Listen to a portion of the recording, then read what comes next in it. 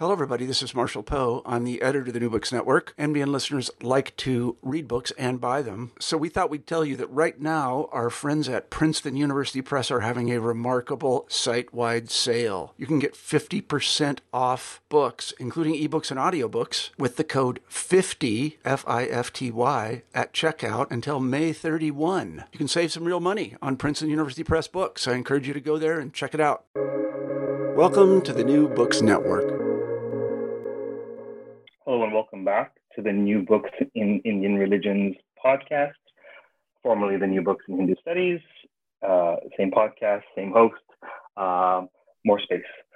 Today I have the distinct pleasure of speaking with Dr. Christopher Fleming on a brand new OUP publication, Ownership and Inheritance in Sanskrit Jurisprudence. Christopher, welcome to the podcast. Hi, Raj. It's a pleasure to be on. I can say that your title is not a misnomer, but nevertheless, what's your book about? Well, about ownership, swatwa, and inheritance, daya, in Sanskrit jurisprudence. That would be Dharma Shastra. But I do spend a great deal of time discussing developments in Mimamsa, scriptural hermeneutics, and Navya Nyaya, the new logic. Yes, it's a title that's quite straightforward in what it discusses. I couldn't come up with a clever, phrase, colon, and then put ownership and inheritance in Sanskrit jurisprudence afterwards. But what you see is what you get. Excellent. Well, descriptive titles are always a boon, particularly to those who are researching or undergrads. With these poetic titles, no one has any idea what the book's about by its title. So it's good. How's the book structured and what data are you looking at? Is it all text? What kinds of texts? Like that? It's a great question, Raj.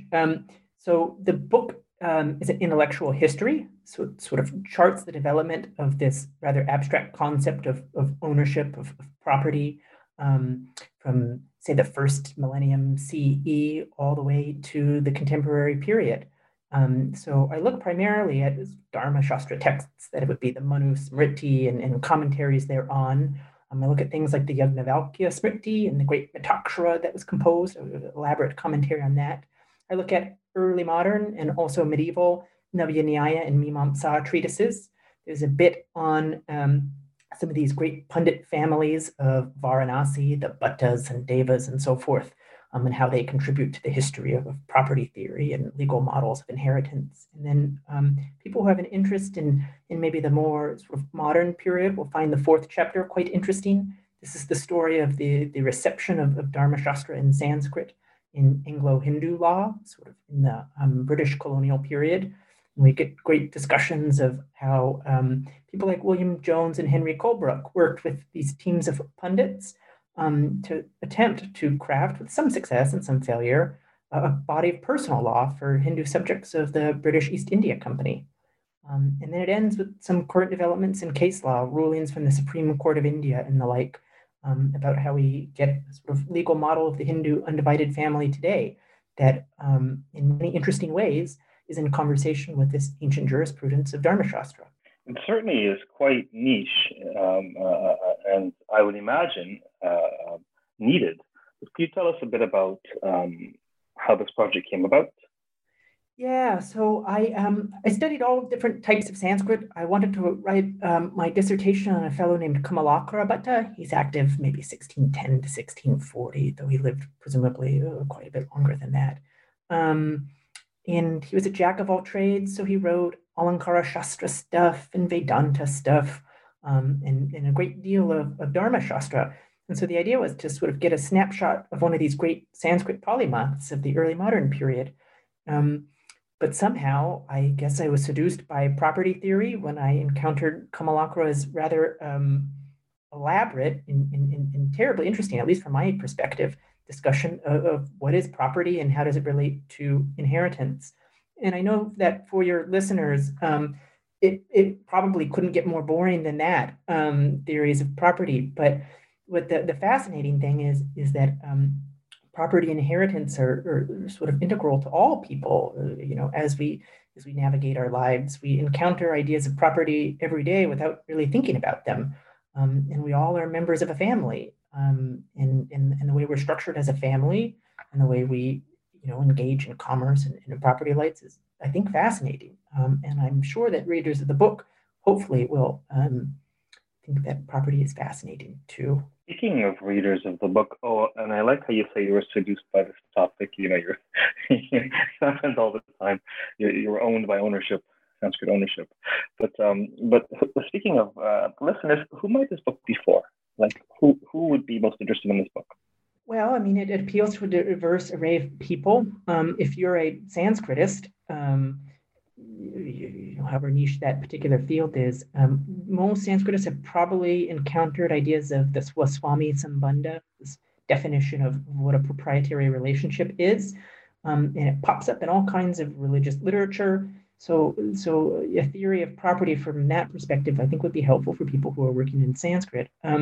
I think that people who are of Indian origin, of Hindu origin, would find it interesting because a lot of people are members of a Hindu undivided family, and it's a rather Byzantine and arcane way of holding property. And if people were curious about where that came from, how it evolved over the centuries, and where it is today, that they would find that terribly fascinating. If people are interested in legal history, in the Indian context, as I said, chapter 4, I think is a great groundbreaking account of the origins of Anglo-Hindu personal law and how that's evolved in the 18th, 19th, and 20th centuries. In comparative jurists in particular, I think would find it fascinating because India, or at least Dharma Shastra, has one of the world's most sophisticated and I think quite influential theories of property. That's played a terribly important role in the development of global theories of property. And that's a long and complicated argument, but people who want a global comparative history of property and family relations, I think, would find that quite interesting. So that's my style, as best as I can think. It's fine. So what are some of so let's put just maybe as broad as possible, but so what are some of the key concepts or notions or texts that come up when looking at ownership in this cultural context? Yeah.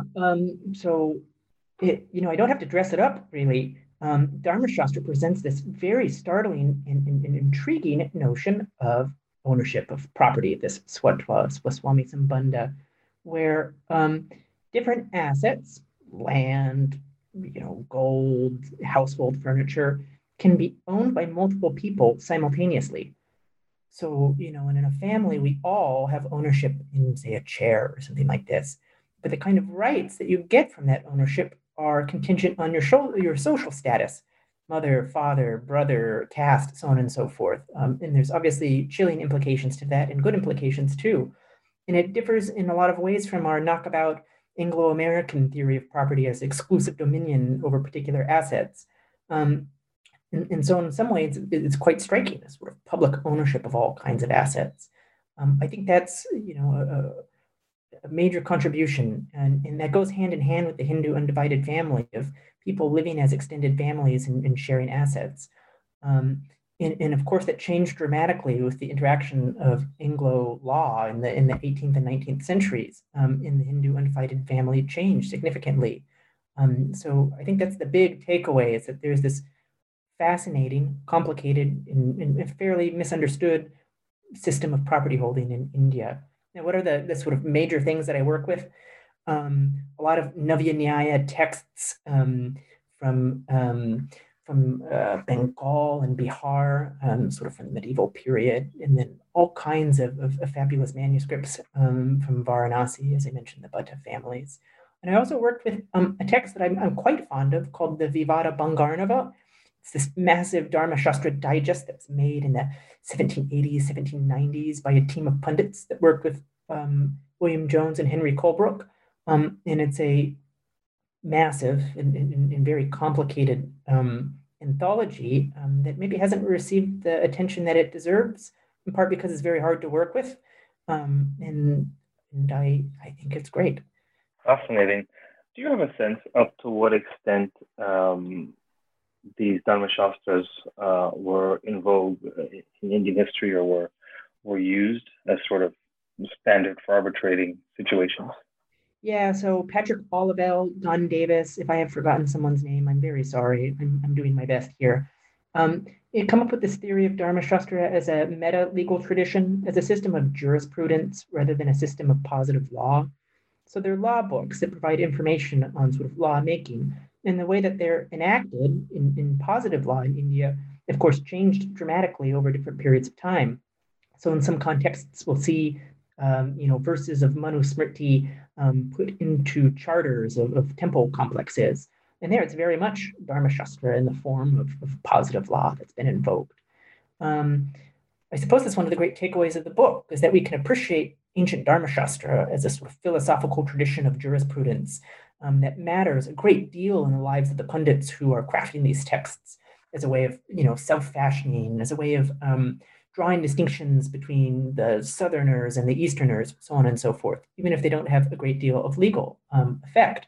But of course, one of the innovations of the development of Anglo-Hindu personal law as a result of Warren Hastings' judicial plan of 1773 was that Dharma Shastra texts were used as a source of positive law imperfectly, and that changes the course of Indian legal history, I suppose. Over the course of your research in this area, were your findings more or less anticipated or expected, or were you surprised by what you came across? I was very surprised by what I came across because, of course, there's this theory of schools of Hindu law separated by the Dayabhaga and the Mitakshara schools, a debate between sort of Bengali pundits and then the rest of India. And the typical assumption was that this was a phony artificial creation from Henry Colebrook and other Anglo-Indian jurists. So I was very surprised to see that some, but not all, of this sense of competing schools of law was there, at least from the medieval period. That the Gauda pundits of Bengal sort of attempted to establish their own identity vis-a-vis Bihar. And so you get these appellations, we the Gaudas versus these other pundits out there. And that got picked up in the scholarly discourse of Varanasi in the 17th century. So I was surprised to see that these us and them distinctions, Easterners, Southerners, Navya Nyayikas, Mimamsakas, got picked up in what was a theoretical discussion of ownership and inheritance, certainly, but one that had these practical implications that weren't necessarily tied to courtroom debates about who got what when the dad died and people wanted to fight over the property. So that surprised me very much. Is this a topic that you will continue to research, or what would the next project be? Yeah, so my current project, I guess I'm a postdoctoral fellow with the British Academy here at Oxford, and my project is Equity and Trusts in Sanskrit Jurisprudence, which is an equally boring sounding title. But what I'm working on is, among other things, Hindu religious endowments. So it comes from some of my work on Swatra. But as most people would know, a feature of modern Indian law is that deities are the legal owners of temple property, and they are the litigants in cases. Of course, their suits have to be filed by other representatives, and it's fascinating. Cases like Padmanabha Swami down in the former Travancore or Ayodhya most recently turn on some of the jurisprudence of deities as legal owners, with the sort of boards of trustees representing their interests. And like the sort of modern law of inheritance in India, the origins of this lie in ancient Dharma Shastra and in the British reception of that in the 18th and 19th centuries. So I hope that will have maybe more sort of practical interest to people, but also a bit more controversy. Do you foresee yourself doing comparative work across religious traditions in terms of how ownership may work, for example? Yeah, so I would say that in the introduction of my book, Ownership and Inheritance in Sanskrit Jurisprudence, there's a nice, 30-page or so review of property theory in Anglo-American jurisprudence, in European jurisprudence, in Islamic jurisprudence, and in Hindu jurisprudence as well. So yeah, one of the great finds of the modern studies in legal history is that are legal concepts, which a lot of people might assume are purely, I don't know, European or Anglo-American, of contract and property and trust, are actually more global than people would have previously thought. That, for example, maybe the English trust has its origins in waqfs from the Islamic world that came via the Knights Templar to the Inner Temple in London. And, for example, sub-proprietary theories of property maybe have their origin in this Swatwa system in India, sort of filtered in to English discourse. So, the law is much more global than it presents itself. The law tends to be a fairly conservative institution, just in the sense of sort of it views itself often as a closed and hermetically sealed intellectual system. But of course, that's a conceit. And the history would tell us that it's much more complicated than one would think. To what extent are the Dharma Shastras the basis of modern Indian jurisprudence, would you say? Right. So the Dharma Shastras are of great importance in things like inheritance, adoption, so on and so forth, because they provided one substantial source of positive law in the 18th, 19th, and 20th centuries. But they have been heavily modified by two things. One, by formal statute. So, the Hindu code bills of 1955 to 1956, as well as precedent from various courts. So they're one constituent component of a more elaborate jurisprudence that together sort of, completes the Hindu personal law of India today. I would give one example. It's in the book towards the end. There was a recent Supreme Court judgment about whether women would be coparceners in a Hindu undivided family. A coparcener, sort of a property owner in this sort of family trust. And the Supreme Court used this concept of ownership by birth that's very big in the Mittakshara school and applied it to women, to daughters. And so it's a sort of remarkable and interesting modern development, one that's certainly equitable, but it sort of adopts the language of Dharma Shastra in doing so. So that's one example, and there are many others. So, it's complicated, I suppose, like anything. But if you read the book, or if your listeners purchase the book or get it from their library, they too can unravel those secrets. The riveting secrets of Sanskrit jurisprudence. Was there anything else about the book that you hope we'd touch on? It has a beautiful map. That's one of my proudest achievements. It is right sort of behind the title page. There's a beautiful map made by Black Mare Maps, which I highly recommend to anyone who's putting together a book. A map tells a complicated story very well. And it has India in 1868 with the princely states and the various sort of jurisdictions of the schools of law. And I think that that's a great achievement in the history of map making and of India, since it's quite complicated. But it seems like a very complicated story. I can't stress enough that abstract concepts of property, abstract legal notions of who gets what in a family may seem completely divorced from reality, but they were integral in the history of Dharma Shastra, but also in the formation of the law as we know it in India, of its court systems that were developed in order to, adjudicate property disputes between family, and in the revision of sort of Hindus as a modern legal category. That I would say is a big thing. There's also beautiful little charts and so on and so forth. And if I could apologize to everyone who reads the book, the dedication, which has a couple of beautiful Sanskrit verses, unfortunately has a typo. Akashat patitam toyam yata gachati sagaram sarvadeva namaskaraha keshvam pratigachati. There's an missing in keshavam. So I should apologize to Lord Vishnu and to all of my readers who encounter that typo. I'm sure you'll repent in your own way, in your own time, and for the thousands of Sanskritists among us. Yeah, mea culpa, mea culpa, mea max culpa. I don't think many would have noticed it, but thank you for your transparency. I actually was going to ask you after the podcast that you brought it up. Why do you start with the Bhagavad Samhita? Like, why is that? Why do you start off with that? It's auspicious, and well, it's very clever, I thought, because the first one is from Raghuvamsha, and it, of course, is an invocation to Lord Shiva. And then the second one, which I got from that wonderful movie on, who is it now? The fact that my mind is blanking. It's the Sanskrit movie on the great Vedantin, Shankaracharya. And they repeat this verse a great deal,